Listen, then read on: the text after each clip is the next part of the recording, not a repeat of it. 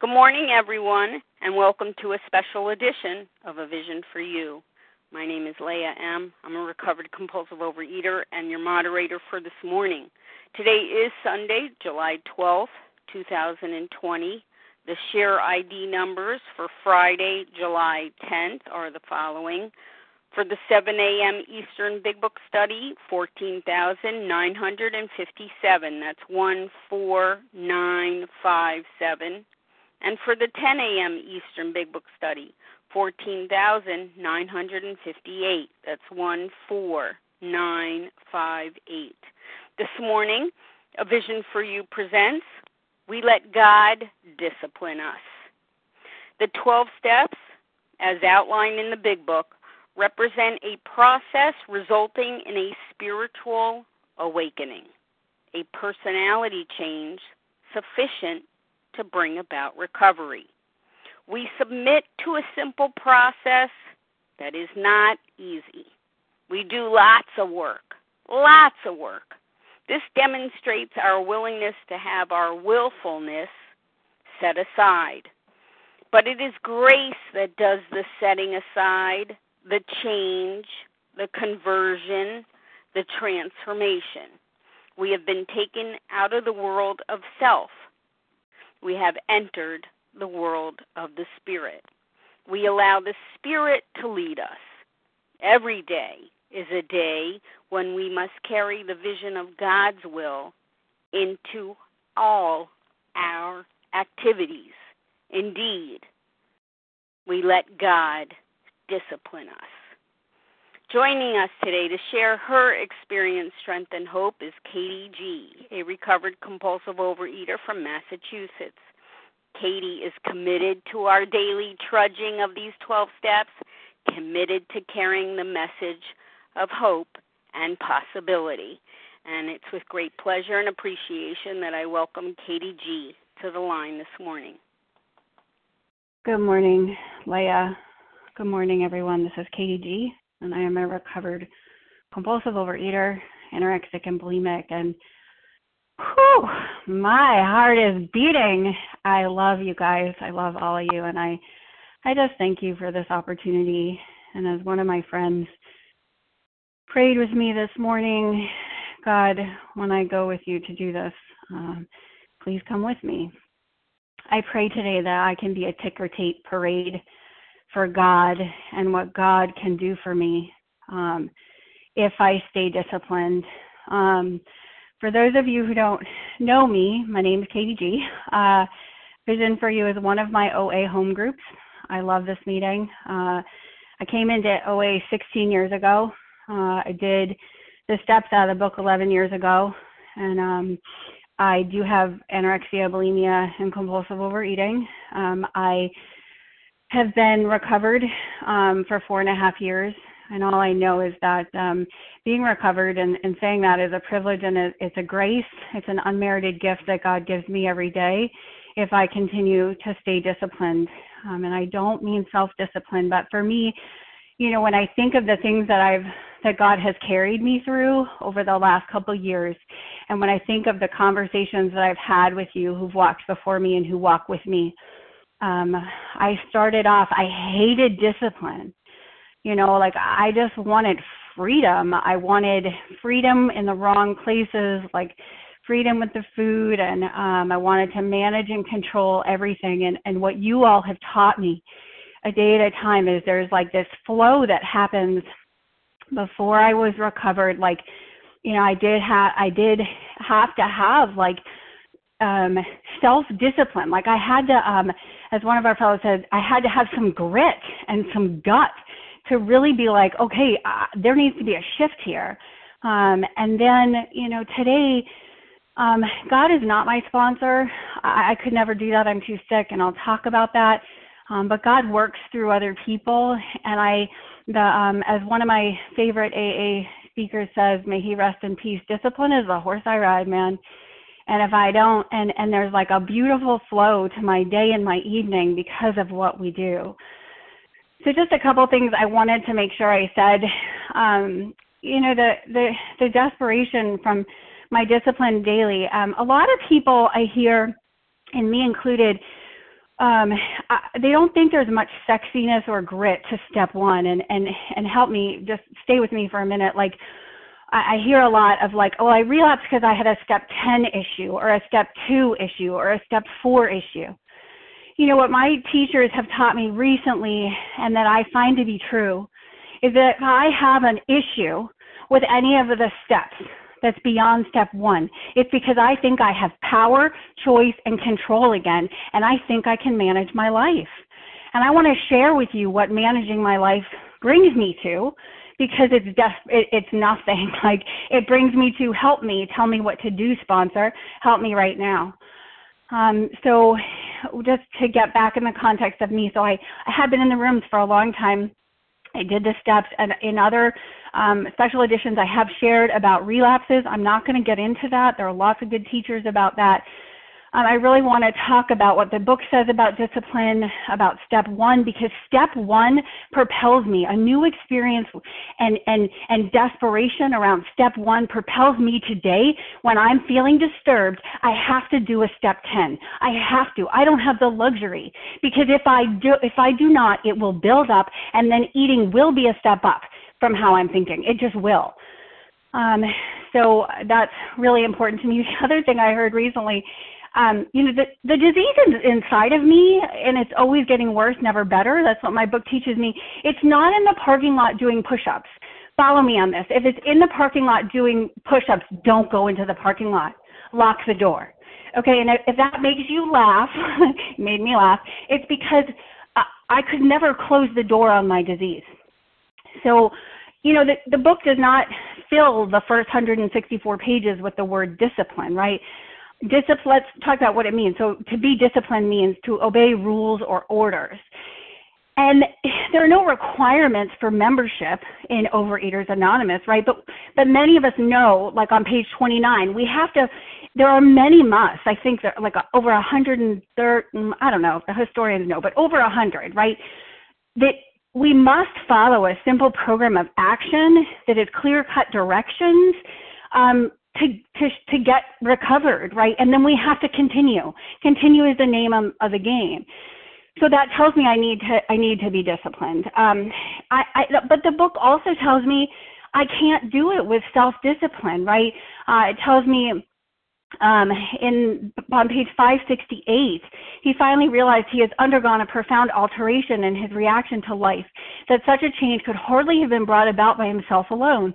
What often takes place in a few months could seldom have been accomplished by years of self-discipline. And that's why I prayed, God, let me be a ticker tape parade for God, because there's a lot I do to stay disciplined. But today, as a recovered woman, it comes from within. I am held accountable by a sponsor and by a spiritual board of directors, right, that help me stay disciplined. But you know, it's not because I'm afraid that someone's going to punish me or, you know, whatever. It's not self-discipline. It's God. And then, you know, and more about alcoholism, we learn that, you know, we can fall victim to a belief, which practically every alcoholic or compulsive overeater, that my long period of sobriety and self-discipline, right, my controlling, qualifies me to eat like other men, drink like other men, right? And so, you know, I really need to, and then 84 to 88, we have this shift, right? So once we've been through the first 164 pages, so we get to page 84, and we're hitting step 10. And a lot of people say, I'm living in step 10, 11, and 12. Are you? Like, those are big, meaty steps. And I continue to learn about what they are and what it means. And again, my powerlessness, that I need to continue to do these. But those are big steps. So I want to talk a little bit about the unsexy steps. Step 1. A couple years ago, after I had been recovered from a relapse with exercise bulimia, I spent about 10 or 12 weeks in step 1. Now, I know, take a deep breath. That's like sacrilege. But I have to tell you, it really helped me to understand the darkness and the brevity of step 1. I really thought step 1 was like, yeah, I'm powerless and my life is unmanageable. But it doesn't say those are related, and there's no and, right? So a dash, so it says we admitted we were powerless over food, dash. Okay, so I did look this up in the dictionary because I'm a nerd. A dash is a mark of separation stronger than a comma, less formal than a colon, and more relaxed than the parentheses. So what does this mean? So when I first came into the rooms, I was like, yeah, I'm powerless. Like, therefore, my life is unmanageable. And my life is unmanageable because I'm 228 pounds, or I'm 120 pounds. I'm exercising bulimically. I can't, like, I thought unmanageability was with the food, and I can get really caught up in numbers, and that's unmanageable, right? But then I'm abstinent, and that stuff starts to clean up. So my life should be manageable now, right? No. So, like, unmanageability, one of the most profound exercises I have done is to make a list of all the things, and this was suggested by Joe, I forget the reference, but I'll get it, in California, to make a list of all the crazy things I've ever done with food. Crazy. And I know if you're sitting here Sunday morning at 8:41, you've done some crazy things with food. Me too. But then to look back and say, what is the craziest thing that I've ever done with food? Well, the craziest thing that I ever did was, in a state of entire abstinence, going back to the food, putting that food into my mouth, right? So that is insane. That's more insane than the laxatives, than the Ipecac, than the hospitalizations. That is insanity. That is unmanageability, right? And I want to say, too, I have no power, no choice, and no control around the food, right? And so a lot of times I hear, well, this is my drug of choice. Really? Really? Like like when you put that food into your body, it gives you choices? It doesn't give me choices. 220 pounds, that's a lot of food to be eating. You know, when I have that obsession of the mind that we've explored in the past couple of weeks on our Sunday special editions, right? And that's an entire abstinence. And then all of a sudden, this idea, okay, it's going to be different, and here's how. And I put those foods, ingredients, and behaviors into my body, and it sets up this phenomenon of craving. So why am I talking about this with relation to discipline? Because I have to get a clear idea of what abstinence is. You know, somebody shared with me that they thought that the message that the Vision for You meeting presents is that we do all 12 steps and then we get abstinent. And if that's your belief, awesome. That's not what my book teaches me. My doctor tells me the only relief we have to suggest is entire abstinence, and that has to start with the beginning. But I have no power, no choice, and no control, right? So what do I do? When I started, I was given a food plan. I know we're not supposed to do that, but I was given a food plan, but I didn't understand the allergy. And I spent about 12 years adding like non-food food items to my food, like salt and stevia and caffeine and behaviors around those things that I just was really abnormal with. Like at one point I was drinking so much water, right, that I couldn't see. I would see stars because I was so afraid of what was going to happen when I was entirely abstinent.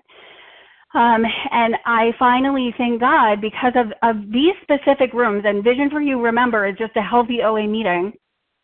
A woman in whom the problem has been solved when I was abstinent taught me I need to go and I need to look at, for me, the foods, ingredients, and behaviors that I've tried to control, right? And then I make those lists and I paste them into my big book because it is not your responsibility to know if I'm abstinent or not, right? I need to know if I'm abstinent. I need to be clear about that. And that does need to be addressed every day through spiritual discipline. You know, I do need to wake up in the morning and plan and prepare, just like a diabetic. Like I prepare my food. I have grocery lists. Like that does require a spiritual surrender every day around the food. And that works for me. And then, you know, in addition to that, unmanageability, and I have to tell you, again, I was confused about unmanageability. I've talked a little bit about that. It's really just me running the show, right? So like if I'm completely not running the show, then I don't find myself stuck on 60 to 63, like forever trying to arrange the lights, the scenery, and the ballet. when I'm back there managing and controlling my life, I'm on a spree. I may not be on a food spree, but I'm on a self spree. And I think, oh, the food is down, but I can manage it. And that will lead me eventually into a state of believing, the delusional thinking, not denial, but the delusional thinking, the false psychotic belief that food is going to fix it, bulimia is going to fix it, and here's how, right? And so that's where I get to. I talked a little bit about that exercise of the most insane thing I ever did. That is from Joe H. from Santa Monica, California. He taught me that in the big book. That was the most truly insane thing I've ever done. So thank God for this Vision for You meeting. We are a healthy big book meeting, and I continue to go deeper. What I wanted to do is talk a little bit about 10 and 11. You know, I want to preface this by saying that the meat and the potatoes, no pun intended, with 2 through 9 are fantastic. I can't do them justice today. I'm not going to try. But they are the essence of what we do in 10 and 11. And I also want to say part of my discipline is actually making room to be helping others, because I need to be a ticker tape parade for God. And that, you know, as Leah so beautifully said, she did, I'm not going to paraphrase her at all because I won't do it justice, but like there's a shift, right? It's no longer about getting my needs met. So when I'm driven, when I see all of the insanity of not just the allergy of the body, because I could understand that, but the obsession of the mind and the unmanageability, and I cannot play God. I'm driven, that desperation, I'm driven and propelled into the other steps. And for me, I do go through the steps every year because and I start with step 1. I don't start with step 4, because my experience is when I start with step 1, I'm back in the darkness of step 1. Like I have no power, no choice, and no control, and I'm trying to manage again. And I really can't. And, some, examples of trying to manage my life were, when I met my husband, I got really into fear sprees, trying to get him to marry me. Right. And I thought I could do it by controlling my body. And if you know me, what I did was I started exercising bulimically. And what I know now is that my behaviors were insane, trying to manage and control this man. And they came out sideways. Like I was not kind to other people. I might have been sharing as a recovered woman, but I was not grounded in step 1. I was managing and controlling. And ultimately, it brought me back to the food. So I must quit playing God. And, I did have 2 big relapses. And, what I see is that I easily slip away. Like, it's easy to be like, yeah, I have no power, no choice, no control around the food. What's next? Right? Because it's, step 1 is not sexy enough. But it is the launching pad. If you listen to some of our fellows that have walked before us, the passion and commitment that they have and the understanding that they have around step 1 is so crystal clear. And it's so clear that it launches me into my desperation. Like if I really can't control and I'm really powerless, then it's a privilege to do step 4. It's a privilege to make amends. It's all a privilege. So, as I said, I'm going to talk about 2 issues I have faced recently that I just thought might help a little bit.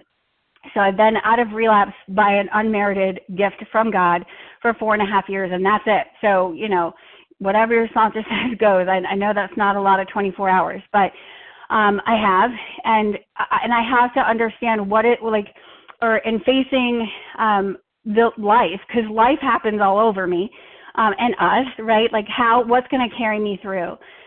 I want to tell you that for me, so much of discipline starts and ends with people. And I know this is a little controversial, so let's talk about it in the question and answer period. But I can't do this without a fellowship. I can't have God be my sponsor. That would never work. And I want to use some literature to talk about that with you all. So first of all, in step 5, it says we find a solitary self-appraisal insufficient. In step 10, the first step of step 10, when I have a disturbance, right, is 1, I ask God to remove it. Okay. 2, I discuss it with someone immediately. 3, I make amends quickly. 4, throw myself harder into helping others. So I'm involving people all the time. And one of my spiritual teachers, she brought me to the AA 12 and 12, page 60, step 5, and she gave me this quote that I just knocked me off my socks. It says, whatever that means, I'm sorry, I don't know what knocking off my socks means. All right, it says, going it alone in spiritual matters is dangerous. How many times have we heard well-intentioned people claim the guidance of God when it was all too plain that they were sorely mistaken? Lacking both practice and humility, they had deluded themselves and were able to justify the most errant nonsense on the ground, that this is what God had told them. It is worth noting that people of very high spiritual development always insist on checking with friends or spiritual advisors the guidance they feel they have received from God. Surely then, a novice ought to lay himself open to the chance of making foolish, perhaps tragic blunders. The comment or advice of others may be by no means infallible. It is likely to be far more specific than any direct guidance we may receive, while still so inexperienced in establishing contact with a power greater than ourselves. Right? So for me, that means look, I don't have very high spiritual development. If you're looking for someone who does, I just don't. And I go to God with people, like God with skin on, in all matters. So I do have a sponsor. I do surrender every day around my food. I do surrender with my thinking because I need it. Because I can, we talk about it, we'll talk about it in talking about 10 and 11, I may think I'm guided by God, and I may actually be cuckoo for Cocoa Puffs. So that's exactly why I have this fellowship. I have a sponsor, I have sponsees, and I have a board of directors and women that I walk with every day to not be alone, because I can't. So I wanted to talk about 2 issues that have come up, and thank you, God, I did not eat around them, but it's just lifing all over myself, and talk about them in the context of discipline and 10 and 11. So as you may or may not know, I don't make babies naturally. I stopped being able to do that when I was 18, and I saw a lot of doctors for a very long time, but one of the side effects of this disease is ugly, and I don't do that. And by the grace of God, I have had one daughter, and it was a rough ride, but not as rough as what I was about to face a couple years ago. My husband and I decided to have another baby, and it was really hard, and I got sick, but thank God for my spiritual disciplines. I had gotten married in program, and after having a baby, decided to try and have another. And for about over a year, I lost 4 babies. And it was really hard. And I'm not saying this to tell you to be off color or tell you my life is hard. I'm telling you because a lot of times, and one of my buddies is always telling me this, I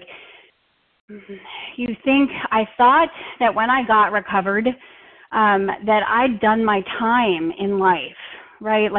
It was already hard. I'm in program now. I got God. It's going to be ponies and rainbows. And it's not. And what I found myself doing is really, back in step 3, trying to arrange the lights, the scenery, and the ballet. And I believed if I could be a really good person, I could convince the doctors and nurses to get me pregnant. I thought it was a moral issue. And also the other scary thing that happened for me is I isolated myself from all of you, and you're my people, right? Before I came into program, I had nothing. I had no people, and you are my people. And I developed such shame and such selfishness around what was going on with me that I didn't know how to call and say, I'm in pain and I'm scared and I don't know how to do this, right? Because it takes a lot of humility, and I'm Katie G, and I don't want to tell you I'm hurting. I don't want to be vulnerable. What if you take advantage of me? And so I became my identity. I became an IVF patient, not a child of God. And what I can tell you is, I just continued with my inventory that we'll go through. I continued to look at where I was angry with doctors and nurses, and I was angry at God, and I was angry at my body, and I was angry at all of you on any day, whatever. And, you know, one of the most profound experiences I had was I did not think I was actually physically capable of going to our Vision for You conference, but I also was very emotionally incapable of going because I was so caught up in fear. I was so caught up in fear of rejection that you all would judge me. And because of inventory, I was able to, I'll never forget where I was, and I contacted one of my best spiritual board of director members, and I said, I got to come. Do you think I can? And I did. And the melting of my ego that happened, right, when I just showed up. I just showed up. And I could see that it wasn't you all rejecting me. It was me rejecting myself and really personalizing what was going on inside of me. And I remember, you know, hugging my friends and all of you, and remembering like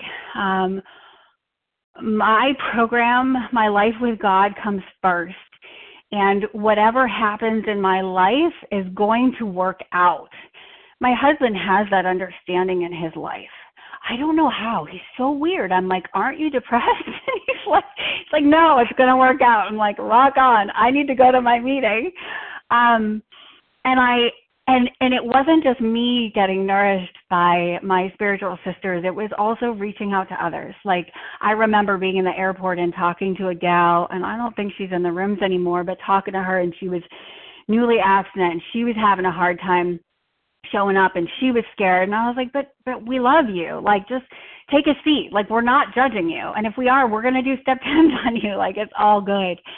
And so, again, if, you know, the day that I had to go in for a medical procedure to have a baby removed, I didn't know how to get out of bed, and that's not me. If you lived with me, you'd know, like, my body wakes me up on my knees, upon awakening, go. And I couldn't. And I called my sponsor, because that's what I do. I'm like Pavlov's dog, you know, whatever time it was, like 5:59 and 55 seconds, I call her at 6 a.m., and I'm like, I don't know what to do today. I committed my food to her. I talked to her about potential issues that might come up with food and how that could be handled. And she just said, we do the drill, right? Like, and upon awakening, let us think about the 24 hours ahead. God, please go with me. Before we begin, we ask God to direct my thinking, especially that it be divorce from self-pity. God, I know I'm not the only one suffering today. I know I'm not. Please help me thank these doctors and nurses who are showing up for me today.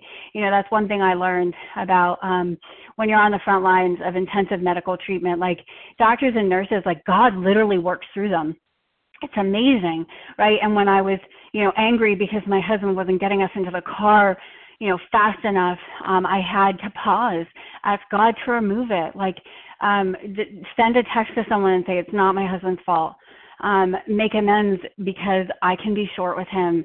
And then throw myself harder into helping others, right? Like, there's somebody on the lines, I hope she's listening, that the day I gave birth to my child, I was in labor and I was talking to her, right? Like, and I'm not saying it because I'm a good person.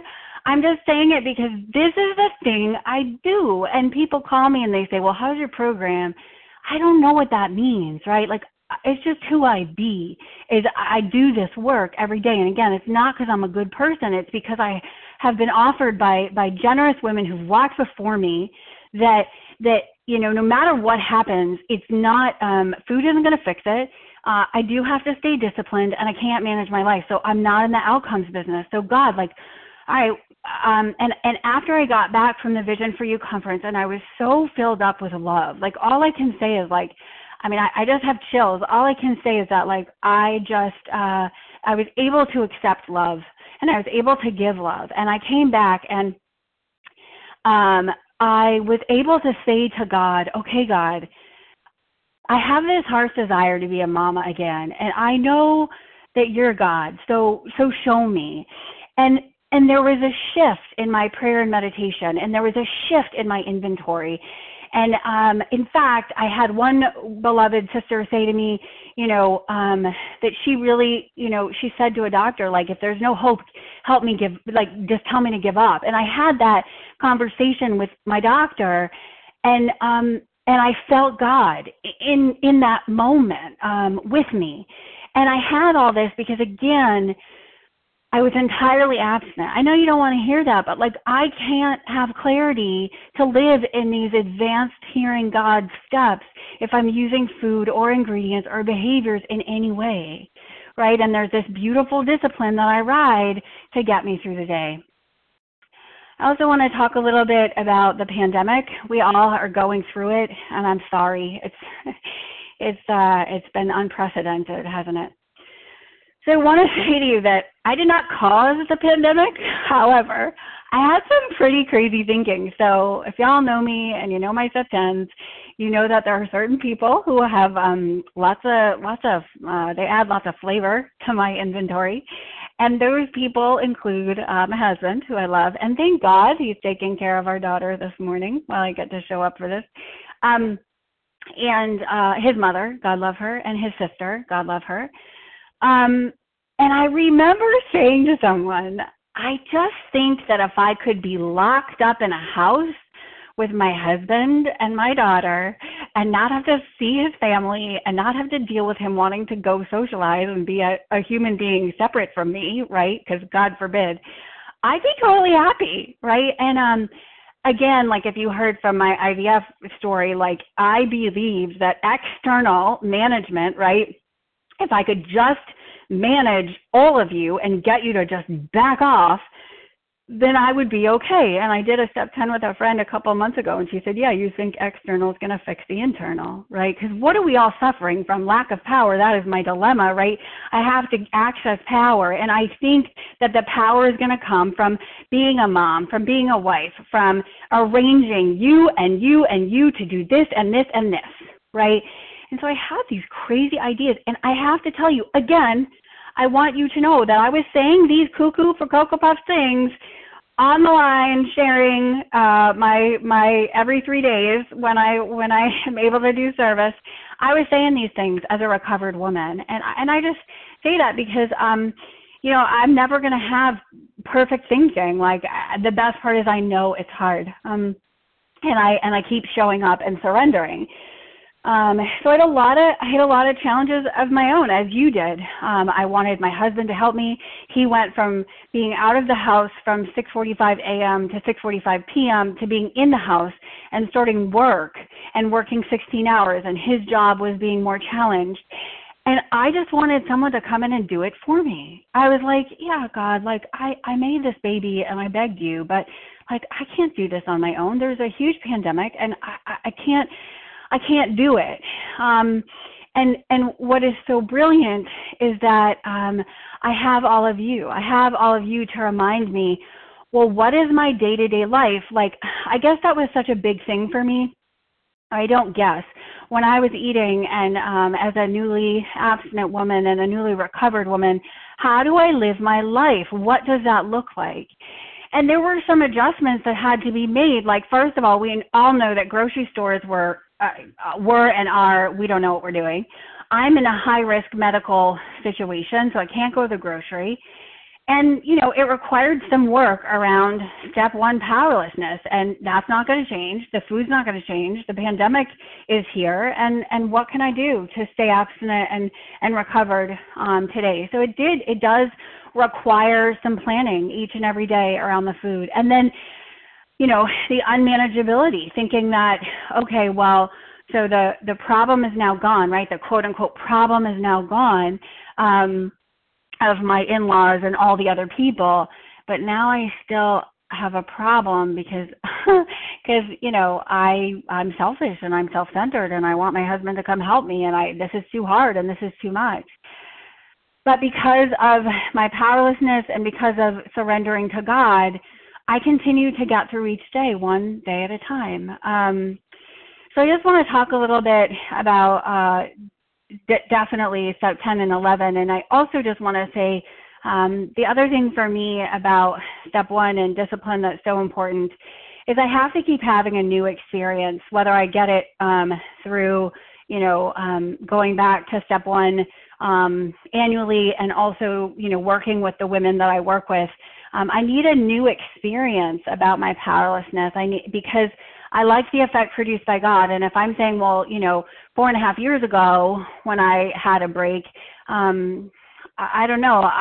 For me, I lack a humility. I need to remember this disease is always getting worse, never better. I'm aging, even though I'd love to tell you I'm not. It's getting worse, never better. So I need a new experience to get and stay disciplined. So let's start with step 10. So step 10 talks about, I mentioned it before, we continue, starting on page 84. We have entered the world of the spirit, right? Because we've had a spiritual awakening. We're not using food. But it's not an overnight matter. And we continue, right? So the magic action steps that I do are I ask God at once to remove it. I discuss it with someone immediately, make amends quickly, throw myself harder into helping others. And I can get lazy about this. So I can, especially I can be like, I can get resentful of, my husband's talking too loud, or he's just in that room over there. Can't he just help me with this? I get caught in my fear, in my selfishness, and I need to ask God at once to remove it. And for a long time, I thought that step 10 was at night, but it's not. Step 10 is the walking around step, so that by the time I get to an inventory in step 11, I don't want to take a gun to my head because I've cleared out. And one of the things that God brought to me yesterday, I knew that love and tolerance of others was my code, but I didn't realize it was directly linked to this, step 10 right there. Okay. And I have to say that every time I'm judging someone, every time I'm disturbed, I've forgotten that love and tolerance of others is my code, right? And I don't mean tolerate as in I'm smugly superior with you and therefore I'm going to tolerate you. I mean tolerance as in meeting you where you are. You're a child of God and that's where you are. So we get the step 10 promises, which are amazing, right? That I'm placed in a position of neutrality. But then there's a warning. That is how I react so long as I keep in fit spiritual condition. Again, powerlessness, unmanageability, I have to keep in fit spiritual condition, not because I want to be this great Pollyanna good person, but because, that's great, but I'm just not that motivated. I don't want to eat and I don't want to die, right? And so I have to keep in fit spiritual condition. And then 85 says, it's easy to let up on the spiritual program of action and rest on my laurels, right? My beliefs, and that I am headed for trouble if I do, for food is a subtle foe. My ego is a subtle foe. I'm not cured. I have a daily reprieve contingent on the maintenance of my spiritual condition. Right. And so for me, what step 10 is reminding me to do is with our teeth, we maintain our teeth, right? We brush, we floss. If I don't daily work on my teeth, I'm going to end up with some cavities. If I don't daily work on my thinking, right, then I'm going to end up back in the food. That's just what it is. How can I best serve you, God? God, if it's your will for me to have this baby in the way I think I should, then show me that. And if it's not, God, make it abundantly clear, and help me to understand that you're my manager today, and that life isn't about being a good enough girl so God gives me what I want. I just thought if I worked a really pretty program that God would be like, boom, here you go. And if that's your belief, that's fine, but it's really not mine today. I really believe that God is with me in whatever happens, and you know what? Life is going to life all over me, and I'm not getting out of here alive, right? So I don't know. Those are some thoughts that I have about that. And how can I best serve you? Even on the days when I don't want to hear your mishigash, God, how can I best serve your kids? Show me. And then I get to exercise my willpower. So I'm a very willful person. But when I align my will with God's will, and I don't always know what it is. I always know that God's will is for me not to eat. Like, that's really clear. I also know that God's will is for me to show up, right? Like, I have committed meetings. I have committed phone calls. I have times that I know that I can, with my 2.5-year-old, be present for other people. I know that I could be present for service. I can exercise my willpower with God, and I have to start carving that out, that time out, and surrender. So it talks about this vital sixth sense that we start to get. You know, I had somebody say to me, Katie, it's probably not God's will for you to have another baby. And people are allowed to say what they want. It was very painful to hear that, and what I came to was, I don't have to play God in other people's lives, and they don't have to play God in my life. This is about me trying to hear where God is. And so I developed this really intuitive faith that the people that God had put in my life to take care of me during IVF were going to guide me. Like, I knew, and I knew they're just people, but it was like this intuitive sense that what they were saying was accurate, and I was going to trust it. And when I needed to stop trusting it, I would. So I do have this vital sixth sense. But remember, again, another warning, if I have carefully followed directions.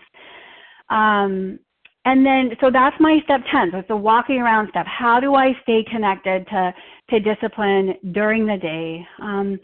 My favorite idea that a recovered alcoholic brought to me is about step 11. In page 98 of the AA 12 and 12, there's a direct linkage among self-examination, meditation, and prayer. Taken separately, these practices can bring much relief. But when they're logically related and interwoven, they create an unshakable foundation for life. I think that is incredible. And so for so long, I thought step 11 was just prayer and meditation. And it says, you know, yeah, better than men that we are using constantly. Okay, fine. On 86. Yet, he says, we can make some definite and valuable suggestions. And then all of a sudden, I'm on another inventory. So what does this look like for me today? What does this look like for me in the pandemic? What did this look like for me during IVF?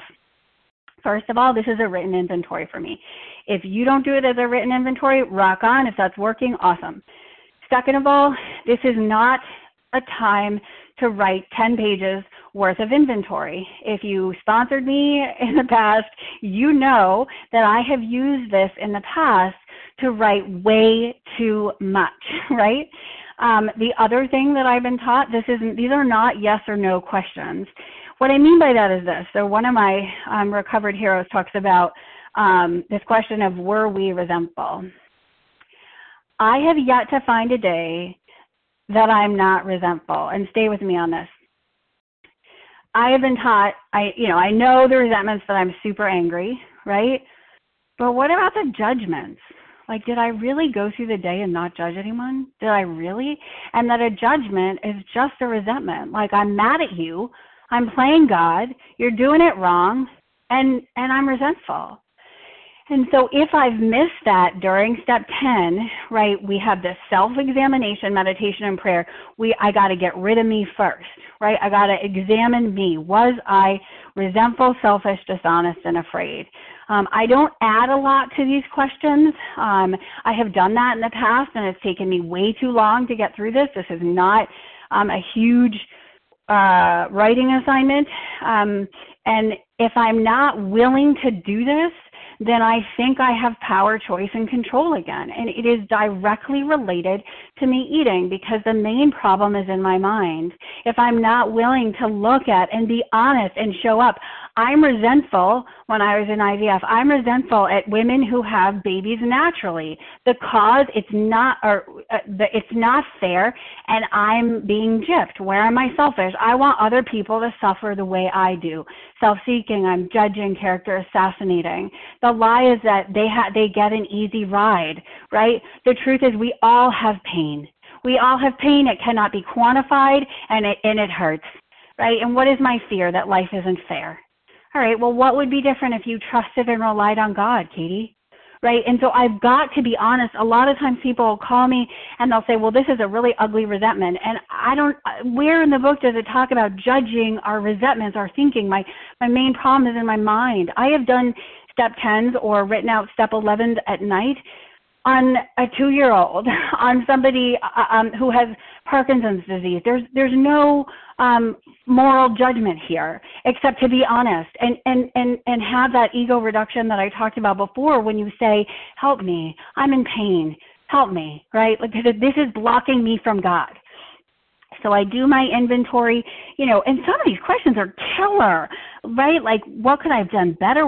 How about was I kind and loving toward all? I mean, that's a big one. That's a doozy. If you can answer that question, yes, call me after, because I usually have somebody that even if it was, and I put this in quotes, just in my mind, that's not a free ride. I don't get to just judge someone in my mind and think that that's right. Right, but then we don't drift into worry, remorse, or morbid reflection, right? Like I get into self-pity, like, oh my God, I'm such a bad wife, I'm such a bad mom, I can't do this, right? And that's not what I'm here for either. But I ask God forgiveness and say, hey God, all right, show me what I need to do to fix it. And then on awakening, and I've said this, but I said this earlier, I'm like Pavlov's dog, right? Upon awakening, let me think about the 24 hours ahead. And look, if you can't do this, if you can't sit with your book, that's fine. That's fine. God does not make too harsh terms with those who honestly seek him. I have an app that reads it for me. And if you think that's wrong, that's fine, but it's working for me today, right? So it reads it to me on awakening. Katie, think about your plans for the day. All right, God, let me, honestly, okay, God, let's talk about, let me write down my food. Let it be clean and clear, because I am a diabetic, and, well, I'm not really a diabetic, but you know what I mean? I am a compulsive overeater of the hopeless variety. And for me, I have to have food clean and committed, and I commit my exercise because I'm an exercise bulimic, and it gets me out of the way. That's all taken care of. I know when I'm going to eat, and I'm not worried about it. Food is in a place of neutrality, but I have to eat. It's important. But then I ask God, okay, God, let's think about our other plans. So I have times, as I said before, Vision for You is my home group. If you call in early to this meeting, one of my favorite things to do is to say good morning. Why? Because phone meetings are easy to hide. It's easy to be anonymous in this anonymous fellowship, right? It's easy to be like, oh, I'm just listening to my phone meeting and eating and running around. Look, I know you're busy. There are those among us who have 12 children and 1 million grandchildren. They're busy too, and yet they show up for it, so I can too, right? So I call in. I take a seat at a Vision for You.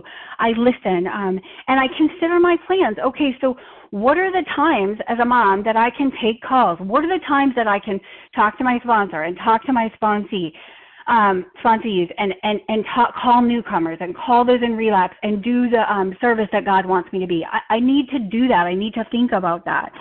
And then I think about my life, like divorce me from self-pity, dishonest, or self-seeking motives. So God, my job today is to be a mom in a pandemic. So what does that mean, God? And how can I keep my mouth shut and let my husband do his job without feeling guilty when I'm asking, and by me asking him to do my job, which is not always comfortable. But as I've heard before, this is not Get Comfortable Anonymous. This is Overeaters Anonymous, and life is in session. So what do I need to do today? And, God, clear my thinking. I may face during the day. So then during the day, step 10 and 11 are this beautiful cycle, right? So like step 10, I'm disturbed. Okay, pause, call, make amends, fix it. I will say that there are times that I have step 10s that I don't call, and what I want to give an example of that. Like if I am rude to someone on the telephone, a customer service person, I don't need to hang up the phone to know I'm rude. I have the clarity and peace of mind now to know I'm rude and to immediately say, hey, I'm wrong. I regret how I just spoke with you. Thank you for helping me today. Okay, so let's go back to step 11, pausing when agitated or doubtful. And I get, we might pay for this presumption, all sorts of absurd actions and ideas. And this is exactly why I have all of you, right? Because I can think, I think it's a great idea for me to call a babysitter and get the help that I deserve right now during this pandemic because I need it, and this is the way it's going to go. before I present that proposal to my husband, I do talk to my board of directors, and they do bring me back to my primary purpose, which is to stay abstinent and help others, right? And how am I helping others? By spending money without my husband's permission, by bringing someone into the house who may be sick, right? So, like, I don't always have the greatest ideas, and that's where you all come in. So then I do meditate, and again, I want to say God does not make too harsh terms with those who honestly seek. So I know there are moms out there who are like, how are you meditating in the morning? I don't, and I'm still alive, and I'm abstinent and recovered to say that. So if I'm doing it wrong, y'all can tell me that, but I can't. It doesn't work for my family. It doesn't work for the way this program works for me. So at 6 p.m. is when I seek God quietly, and I sit. Sometimes at noon if Hubs can get off. But you know, if he can't, then I find a different time. It is vital that I get quiet with God, because, you know, I have my self-examination, right? I get all this information about who I am without God, and then I need to listen. God, where would you have me go? What would you have me do? How would you have me change? I need to listen. I also want to say prayer is super important to me. I have the privilege to pray with some of my recovered fellows. I want to encourage you to do that. Prayer it talks about on page 87. I have never been more touched and blessed by women in recovery than to hear them pray, to hear you pray, for your families and your life, for all of us. It is breathtaking. And if you don't really feel like you know how to pray, just talk to God. God's like anybody else. We gotta make a relationship with God and allow Him to discipline us. But yeah, I do. The other thing I pray about, I have my sex ideal prayers from the 4th step, right? I earnestly pray for the right ideal as my husband's wife, guidance in each questionable situation, sanity, and the strength to do the right thing. And I do pray in the morning. I pray for everybody, mostly everybody that I know of that's in pain or not in pain. I pray for my family. I pray for those I resent. And a lot of people stay on my list for quite some time so that I know that I can be free. And I talk to God during the day. And pausing when agitated, Bottomless 87, that's actually been a gift of the pandemic. I find that I'm not running around as much, and so I can really pause. My daughter, thank God, still takes naps, even if it is for only 20 minutes. And I can be like, whoa, I can think about the morning and just slow down and get connected with the breath, because God is as close as the breath, right?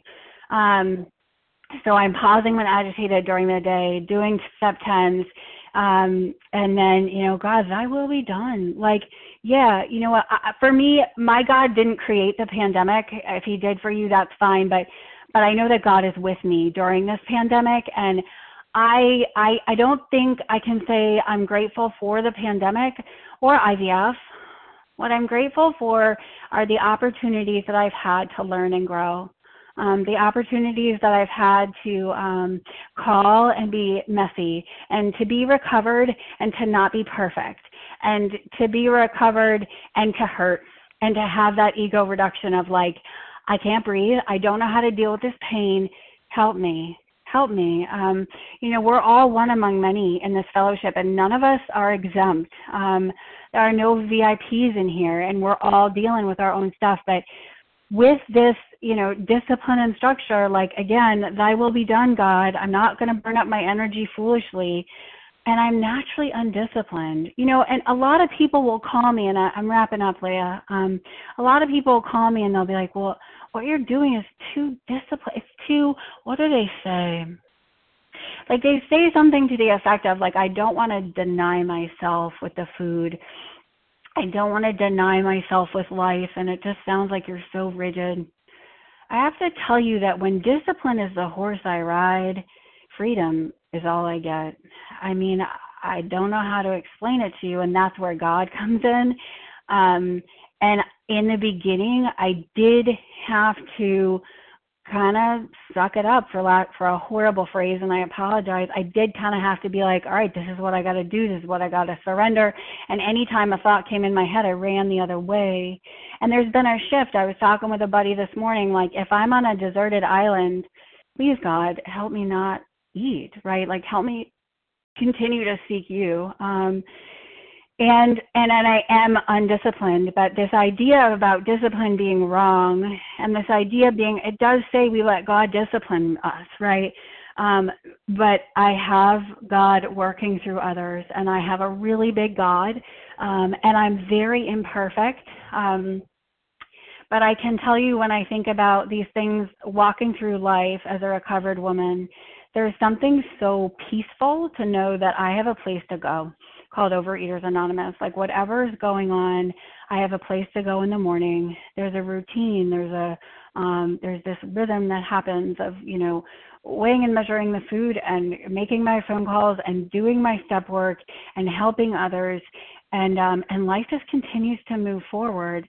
And I am so grateful for all of you. I don't know if you really can find the gratitude that happens when God has taken me from the wretch that I was and turned me into a little bit less of a wretch today, who's growing and changing and messing me up and I'm messing up all the time. But I wash, rinse, repeat, and I keep the food clean, and I know what that means. And I know when I'm messing up because I'm playing God and I'm on 60 to 63. So I hope that something I've said is helpful for someone today. I know it's been helpful for me to just take a seat with all of you, and it's a privilege to be here. Thank you for your service. Thank you, Katie G., for sharing your personal experience trudging these 12 steps each and every day, and for sharing the personal insights that you've gained as a result of your spiritual work. Your spiritual work and perseverance are truly an inspiration to me, and I'm sure to many. Katie G's contact information will be given at the conclusion of this recording, so stay tuned for that. The share ID for this presentation is 14,967. That's 14967. We will now transition to a question and answer segment. You can pose a question by pressing star 1 to unmute. Of course, I need your name, including the first letter of your last name. Michelle M. Michelle M. Lou B. Lou B. Jason K. Hey, Jason. Nadia B. Nadia B. Phoebe B. Phoebe B.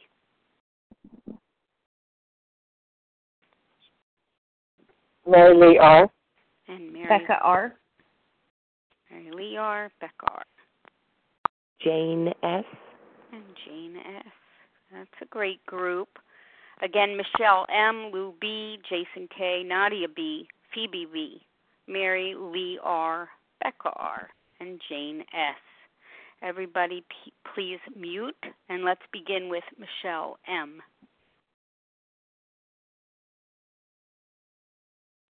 Good morning. Can I be heard? Indeed.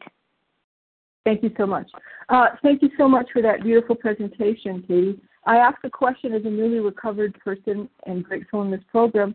How do you sponsor? What are your suggestions for a new sponsor? Thank you very much. Awesome question, and welcome to the sponsor group.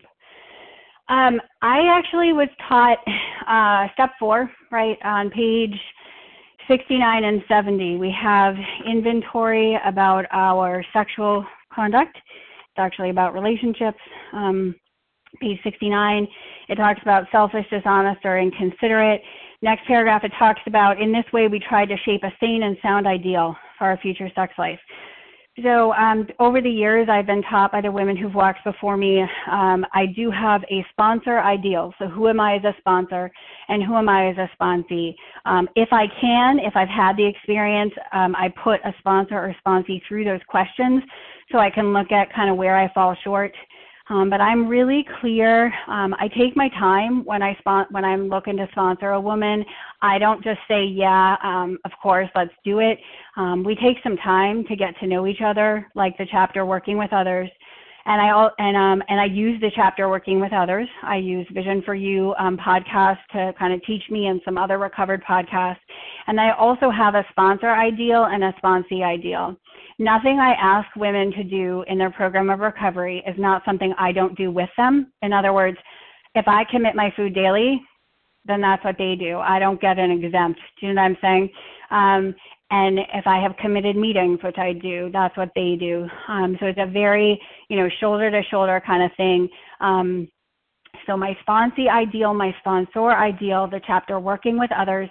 And then I do call the women that I am blessed to be with, and I ask them. I just ask questions. Like there's a woman I know, and I'm so blessed by her. I often will go to her about questions where people are fighting me on the food, and I can't fight people's disease. I don't fight my own. And so I ask, how do I approach this? How do I approach that? I ask a lot of questions. I have my ideals. And I also, I just want to remind us all that there's no Vision for You sponsor and there's no Vision for You program. We're just a healthy OA meeting where we all study the book and we all have different understandings of the book. And we spend 3 hours a day extrapolating sometimes on one paragraph. So there are many different ways of sponsoring. And I think it's important to have an ideal of what's worked for me and then to pass that along. And if it doesn't work for you, that's awesome. Let's find that out. And then I can hook you up with one of my buddies that you might do better with. The other thing I'm going to say to you is don't take it personally. Whatever happens, it's up to God. All we have to do is, having had a spiritual awakening, we tried to carry this message. Nobody's worried about your outcomes. Just try. Put yourself out there on the line and try. But the having a sponsee and sponsor ideal are critical for me, because then I'm clear on what it is I do and what it is I might expect someone working with me to do. I hope that helps. Thanks, Michelle M. Lou B., your turn. Hi, Katie. This is Lou B., and thank you so much for your talk this morning. I really appreciate it. My question has to do with will you share with us what your relationship with your sponsor looks like when you talk with her, what you call her about, that type of thing. Yeah, Lou, thanks for the question. So again, I'm glad I said that piece I just said, because whatever I say, ask your sponsor, she or he is right. I just know that, so for my sponsorship lineage, this is how I roll.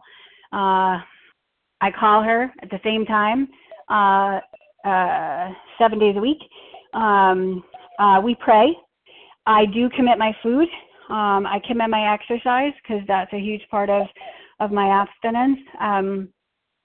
I then read to her my step work, because for right now, I'm working on bringing the traditions into my marriage. So every day I'll do reading and writing on bringing the traditions into my marriage, which is super hard and wonderful.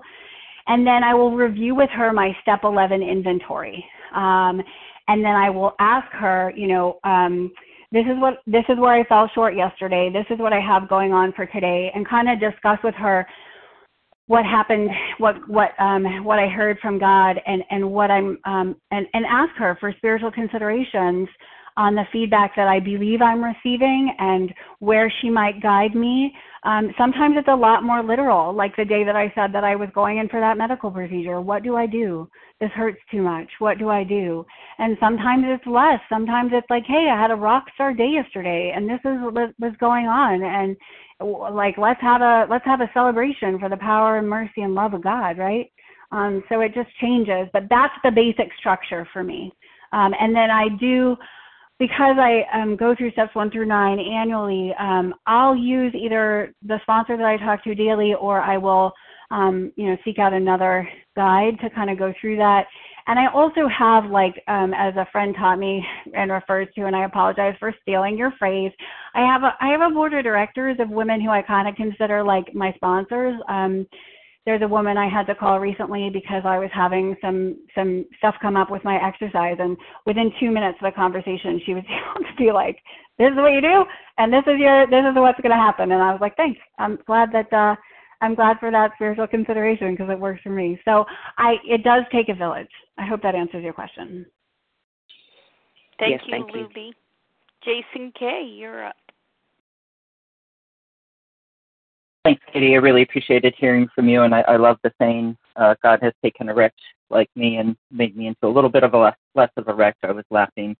But I heard you say, what I'm hearing you say is your disciplines spring from a deep step one, and you said you spend many months in a step one. So what does it look like to spend many months in a step one for you, and what does it look like when you have a newbie? I would assume sponsoring somebody just getting abstinent who's not recovered, like what does the step one experience look like that for that person? Thank you. Hey, Jason. Thanks so much. What a great question. So I don't always spend a lot of time in step one. That was something that I had done with a community of people who study the Big Book, and it was beautiful. But it was also beautiful because I had a few years. For me, I did need to move efficiently. But having said that, I have heard it said that the longer I stay in step one, I don't know. I'm not convinced that that's a horrible thing. And I don't know the answer. But in terms of sponsees, I don't have any rules and regulations. What you all teach me is to kind of meet sponsees where they are. So God does not ever bring me newcomers. He brings me like hardcore, willful women like me. And so for some women, that means that we need to get them to step 4 pretty intensely. But I can't assign that on them. So what I mean by that is I'll give them assignments, and if they want to spend more time on it, that's fine, and I can get to them to step 4 faster if that's what's going to work for them. Or if they need to spend some extra time in step 1, and I don't mean eating, I mean really looking at the powerlessness and the unmanageability, both of those, then that's where I meet them. And I know the common suggestion in the book and in our fellowship of Overeaters Anonymous, a lot on this line, is that we need to get through the steps fast. And I will say, I really believe in meeting people where they are. And my experience and my observation is that sometimes I moved so fast through the steps I didn't learn them. Right, like step 10 and 11 are pretty vital, and if I can't do an effective 4 through 9, I can't do 10 and 11. So I got to learn, and I do believe in the frantic and essential nature that we got to get to God, and we got to move promptly. I'm not saying I'm dragging my feet, but I also think we need to learn. So I really try and be open and use the chapter working with others and to meet that sponsee where she is. I hope that helps. I know it's super vague, but I think it's dependent on that woman and what she's able to offer, right? Like what she needs. Thanks, Jason, for your question. Nadia B. Good morning, everyone. Nadia B., gratefully recovered in Connecticut. Thank you, Leah, for your service, and Katie. Wow, thank you so much for your honesty and open-heartedness. I just wanted to say recently some questions came up for me over the past probably few weeks. People have been asking me, about our priorities, our primary purpose, our roles as mothers, wives, and also how does that, and our primary purpose.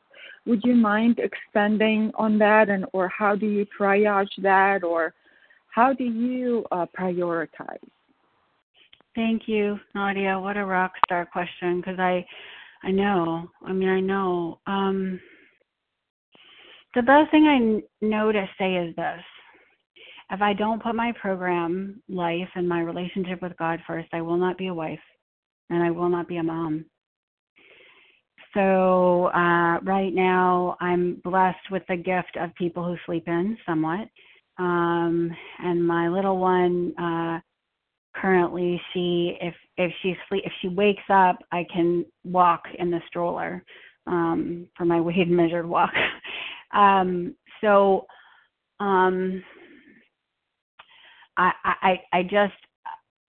can't put being a wife ahead of my relationship with God. Like I'm blessed with a husband who, when he first met me, he was like, well, you do a lot of phone calls. And it's true. but he gives me the freedom. He knows, like, even on our honeymoon, it was a blessing for him because I could go and work, be available to others, continue my program of recovery, and he didn't have to deal with me for a couple hours, which is great. In a healthy marriage, you need that space.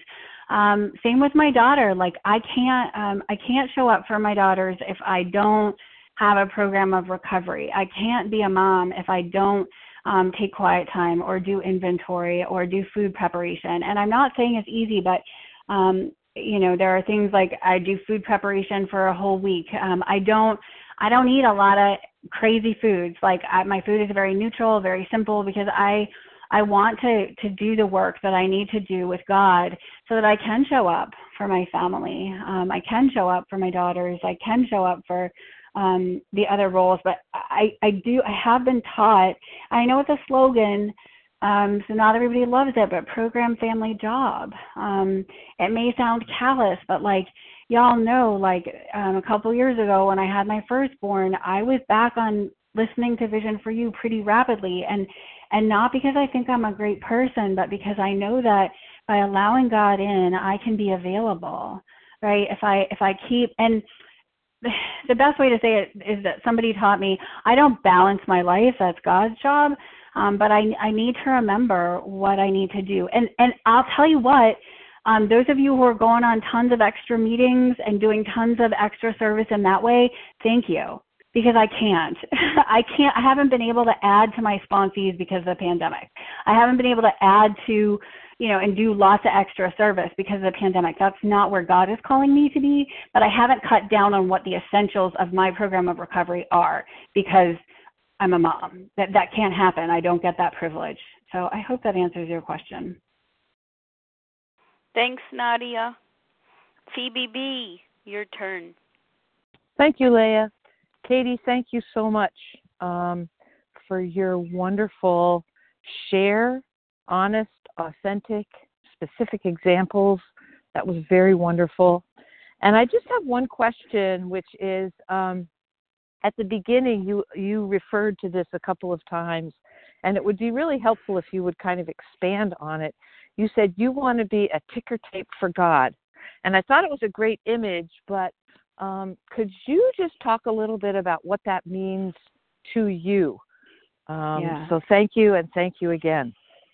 Oh, Phoebe, thanks. When I think of who I was when I was in the food, right, and when I think of who I was abstinent only, and when I think of who I've been abstinent and lying, and who I am now, I don't recognize that woman. I had the privilege of talking to one of my sisters this morning, and we were reflecting on our friendship. And, there was a time that I treated her in an intolerable manner.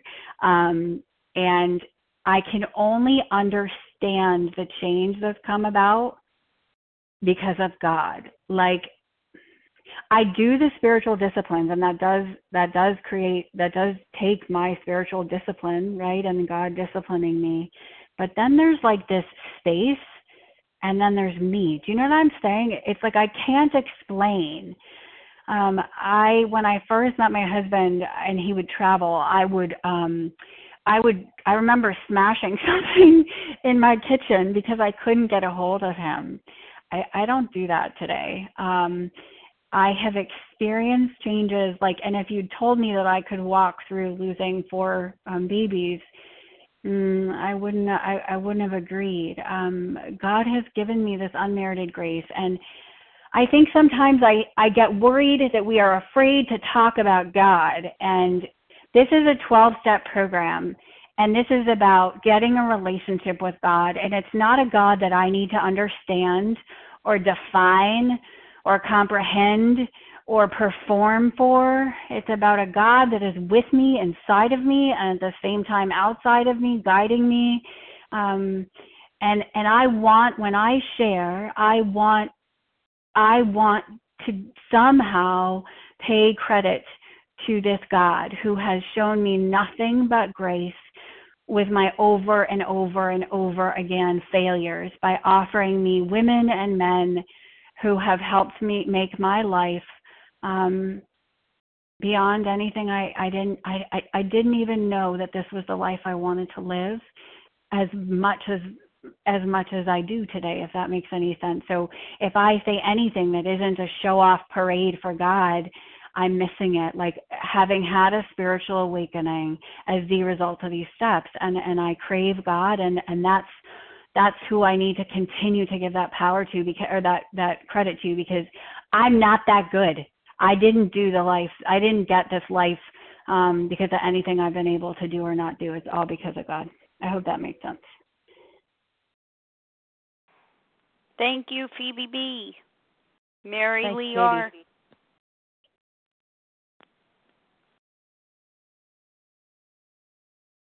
Good morning, Leah. And this is Mary Lee R. in Eugene, Oregon, recovered just for today. Wow.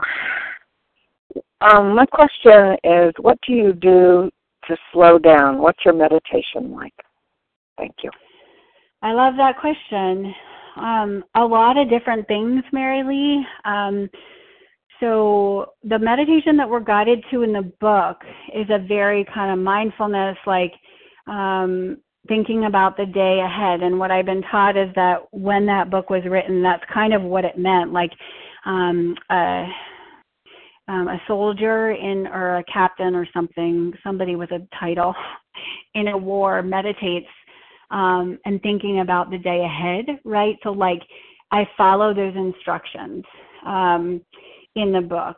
And then for my own, I don't want to go into outside issues and we can talk about it, but for my own spiritual practices, I do things like mindfulness and I do guided meditations, things like that.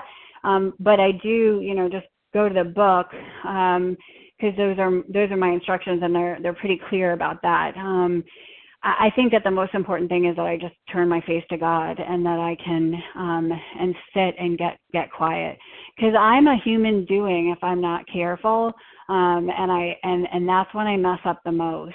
And I, as one of our teachers says, God is as close as the breath. And with the lives that we're blessed to live, a lot of times, that means that until 6 o'clock, I'm breathing a lot. I'm going into the bathroom and I'm pausing and I'm breathing and I'm saying the prayers that I've been taught to say, or I'm talking to God in some capacity, and then getting quiet for 2 or 3 minutes, and then doing other things. So I'm quick to see where y'all are right, religious people are right, spiritual people are right, and I keep showing up. But bottom line is I do follow the book, and then I add to it from there.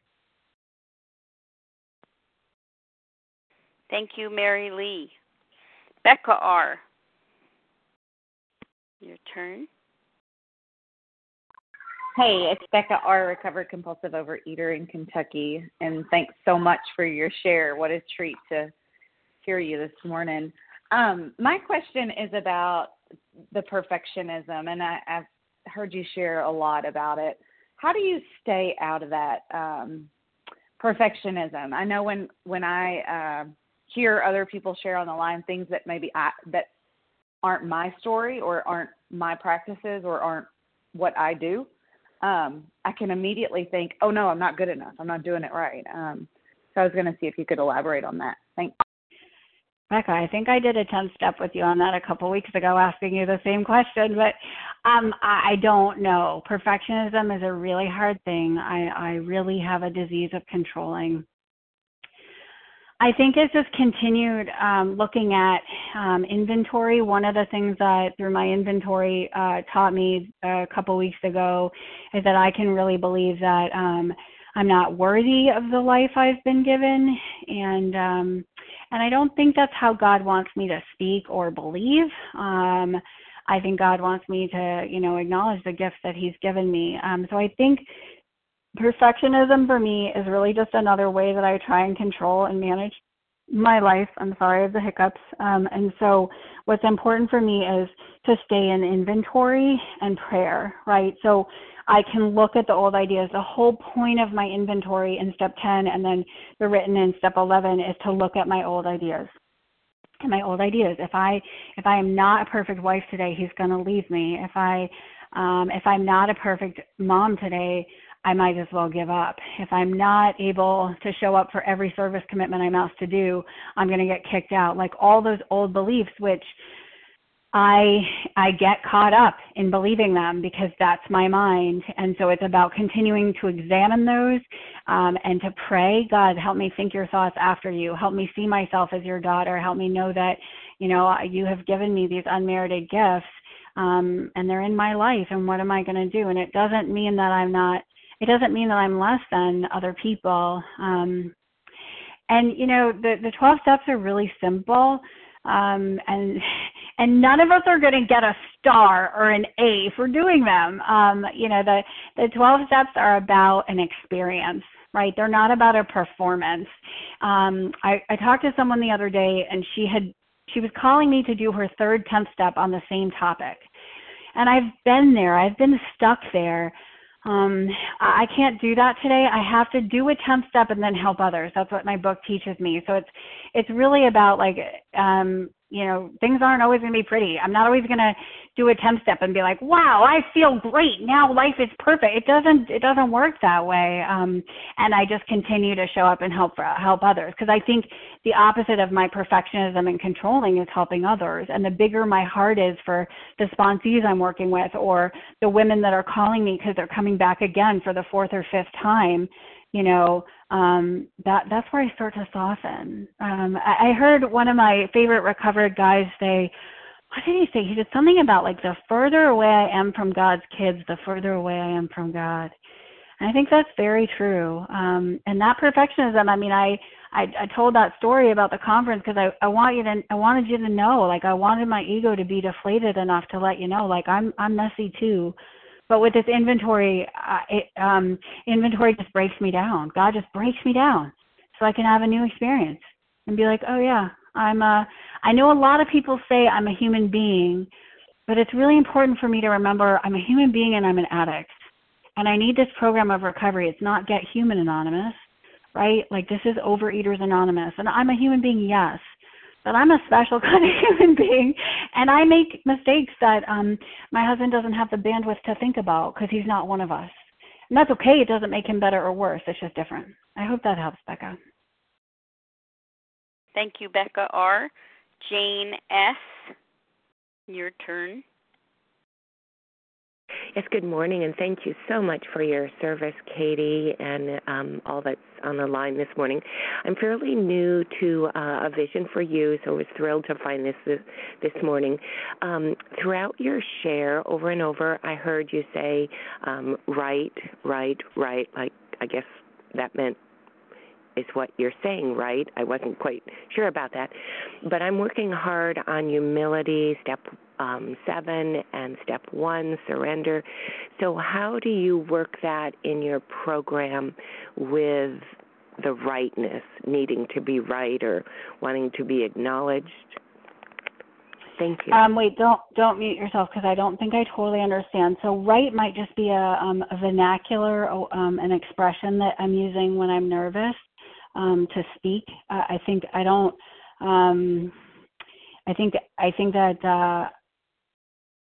I wasn't trying to say I am right. I think it might be, as teenagers, we might say a lot. I think I was using it as a point of emphasis. So your question for me is about step 1. I'm not sure. Can you articulate that for me again? Sorry. Yeah.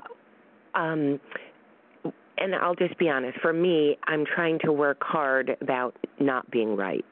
For example, the first time I said that, my sponsor said, well, say to, that person, well, you might be right. I came back with, well, I highly doubt it. Well, obviously that wasn't being, humble and the right thing for me at that time. So, yeah, when I heard you throughout your share many, many times, right, that's kind of what I was thinking. And obviously you have a lot of recovery, so I just wondered how the two came together. Well, maybe they don't. Maybe you're pointing out a defective character that I didn't even know what was going on. So I don't have an answer for you on that, except thanks for pointing that out, and I probably need to look to God for that because I can tell you that it's an expression that I was using. not consciously, so you brought it to my attention. In terms of the other thing that you're saying, you are right in that if you talk to me and you know me, one of my favorite things to say is that the only thing I know for sure is that I don't know, right? And I need to set aside everything I think I know. And my prejudice, anything I thought up until this moment, are my old ideas, and I need to be open for a new experience because my ideas are what get me into trouble. So I don't want to be the I know guy, and if I have given you the impression during my talk that I am trying to push you into being me being the I know guy and coerce you in some uncomfortable manner, that was not my intention. That just seems to be a vernacular that was, or a pattern of my speech that was coming up, and I appreciate you letting me know that. Well, thank you, and I appreciate your explanation very much. Thank you, Jane. Looks like we have time for one more question if there's someone that has a question they'd like to pose.